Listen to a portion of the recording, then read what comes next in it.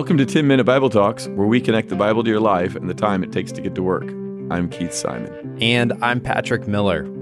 Right now, we're answering questions you're asking. A lot of these are coming from our Facebook page. So follow 10 Minute Bible Talks on Facebook, vote on your favorite questions, or you can just give your own and you might hear it right here on the podcast. Real quick, before we hop in, I want to invite you to 2 online classes Keith and I will be teaching this fall. If you sign up, you can join us live or you can receive the videos after the fact. Let me tell you what we're offering. First, who would Jesus vote for? Over 3 weeks, we're going to answer some hot topic type questions and reflect on what faithfulness to Jesus looks like in a polarized political season. Second, we're going to be doing a women's Bible study called Skilled at Life, although I think we should have called it Life Skills now that I think about it. It's a 4-week journey through Proverbs, tackling topics like friendship, finances, communication, and parenting. I hope that you will sign up for one or both of these classes because I really think you're going to get a lot out of it. I know right now doing Bible studies in person is hard. It's hard to find. So rather than saying I have to do it online, why not say I get to do this? This is a great opportunity to grow in your faith. I love it when someone starts following Jesus. They open up the Bible for the first time and start where any sane person starts, the very beginning. The first 2 chapters are these beautiful stories about the goodness of creation. The 3rd and 4th show the dark depths to which humans fall. And after that, things get weird. A whole chapter of fathers who begat sons, that's chapter 5, and these guys end up living for hundreds of years. Weird. And then just when you think you can come up for air and find something great, you hit chapter 6 and you read this. When human beings began to spread and increase on the earth, and daughters were born to them, the sons of God saw the daughters of humans were very beautiful, and they married any of them they chose.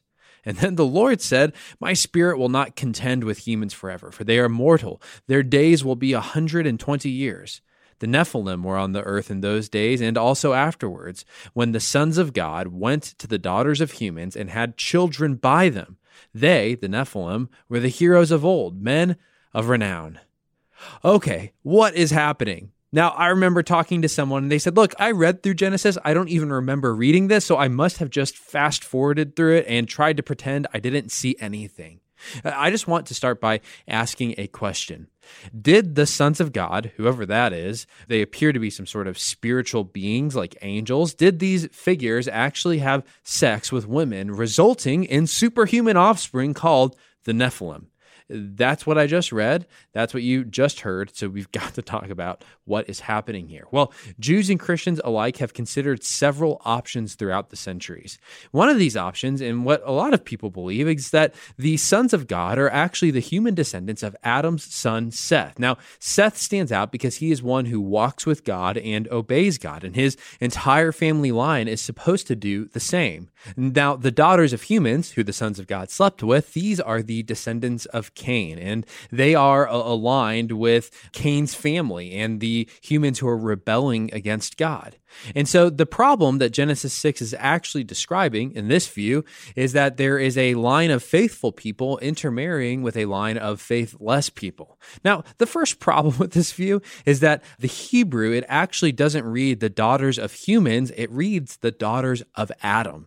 Technically, women came both from Seth and Cain's line. So technically, all women, all daughters, that they are all the daughters of Adam.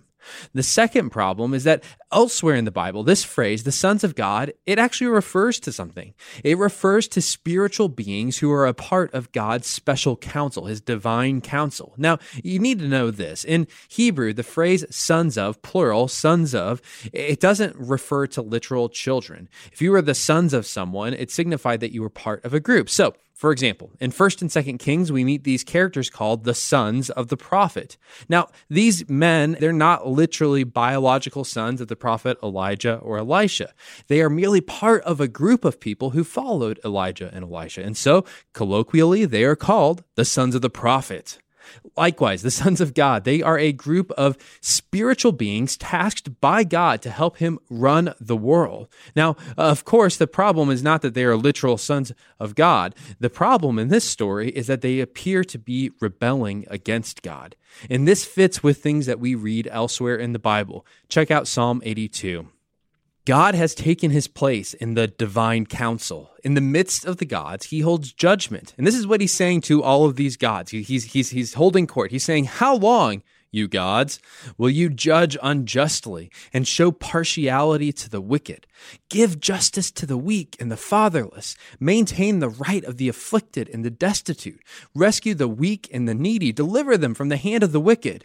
They, these gods in the divine council, they have neither knowledge nor understanding. They walk about in darkness. All the foundations of the earth are shaken.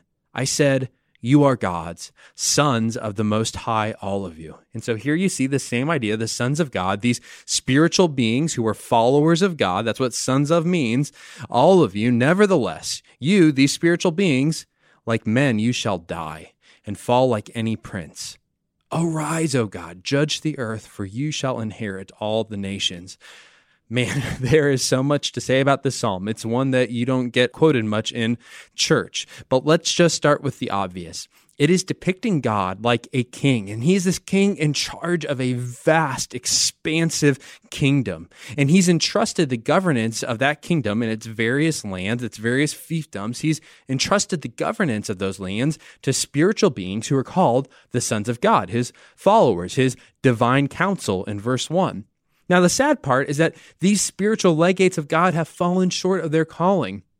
They haven't brought justice.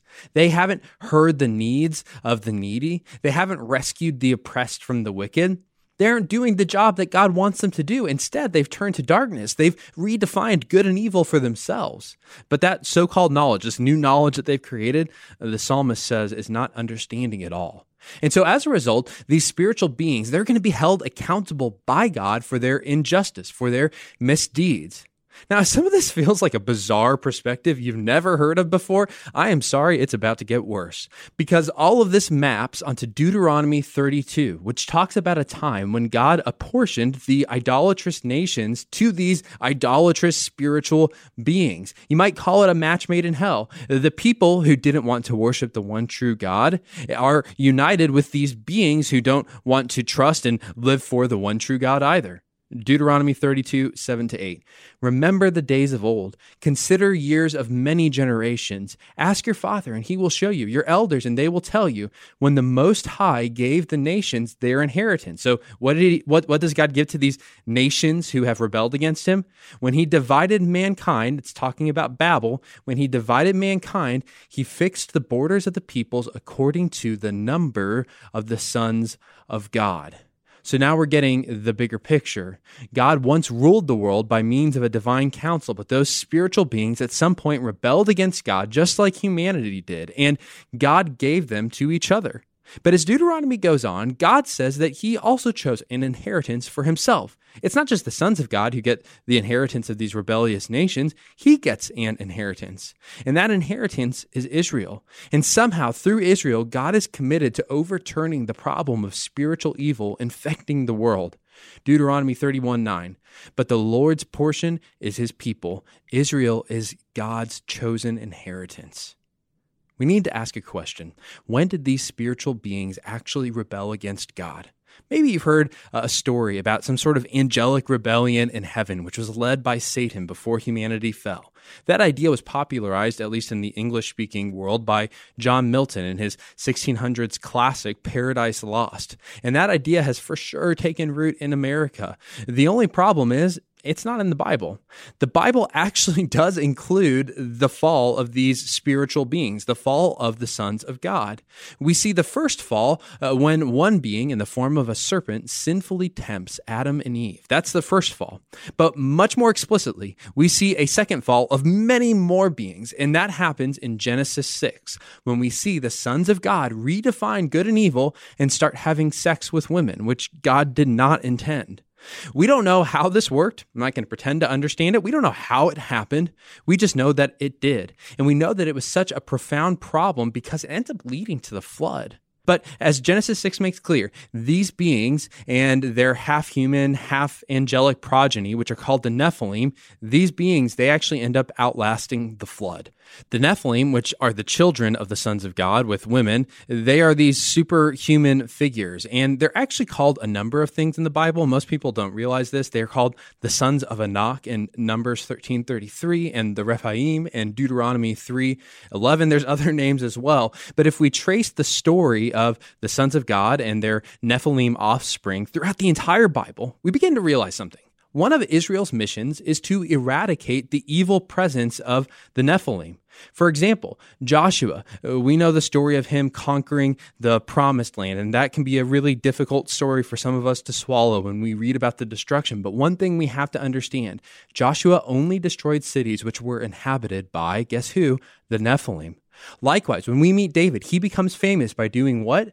Destroying a Nephilim giant called Goliath.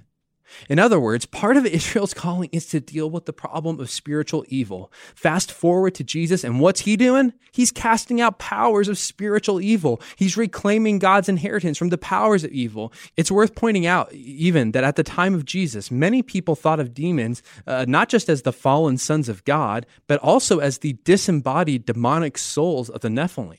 So when Jesus defeats the demons, he's David casting down Goliath. Okay, well, what's all this mean for us? Spiritual evil is real. C.S. Lewis points out in his novel Screwtape Letters that the greatest strategy of demonic power is convincing us that demonic power isn't real. But just like Israel, we are called to fight through Jesus' power against spiritual evil in our lives and in our world. Paul writes this, "For we, Christians, followers of Jesus, do not wrestle against flesh and blood, but against rulers and against the authorities and against the cosmic powers over this present darkness, against the spiritual forces of evil in the heavenly places." Now, I don't think this means that Jesus is calling us to have power encounters where we are casting out demons, but it does mean that we need to understand that a war is underway. It's not just over individuals, it's on a global level. Our calling is to be faithful to Jesus in the present, to be lights in the darkness, to resist temptations of the evil one. Pray against those powers. Overturn them where you can with actions of love, joy, peace, patience, kindness, goodness, faithfulness, gentleness, self-control. But we can't ever forget this reality. They are real. So today, I would encourage you to pray and to ask for Jesus' protection and power. Ask for the power to obey the gospel, resist evil, and participate in the coming of his kingdom, even in the midst of this present darkness. Thanks for listening. If you've enjoyed this content, please subscribe and give us a rating. That helps other people find this podcast more easily. Also, ask yourself, who could you share this podcast with? Texting an episode to a friend or a family member is a great way to help them grow spiritually. If you want to go deeper, check out our show notes for book recommendations.